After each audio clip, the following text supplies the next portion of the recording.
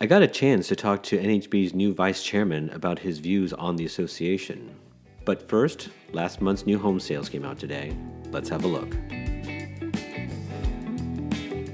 Welcome to the Daily Drill, everyone, your quick peek into the housing news of the day. I'm Paul Lopez, Senior Vice President at the National Association of Home Builders, and today is Friday, February 24th.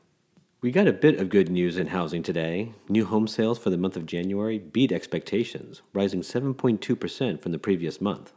The seasonally adjusted annualized rate was up to 670,000 units, compared to the upwardly revised 625,000 pace in December. Still, that's down 19.4% from a year ago.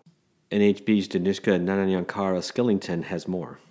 Even though the new home sales edged higher in January, the recent uptick in mortgage rate implies continued weakness in the coming months.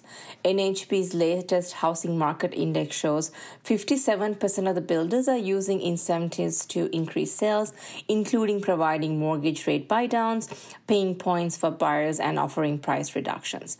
In terms of affordability, the median price for a new home is down for the third month, which is really good news, and is also down compared to a year ago. Housing supply remained elevated at 7.9 months. Normally, we'd like that number to be closer to 5 months. A few weeks ago, we heard from Alicia Yui, NHB's new 2023 chairman, and we heard what her mission for this year would be. I was able to recently sit down with Bill Owens, a Worthington, Ohio-based remodeler and home builder with more than 40 years' experience.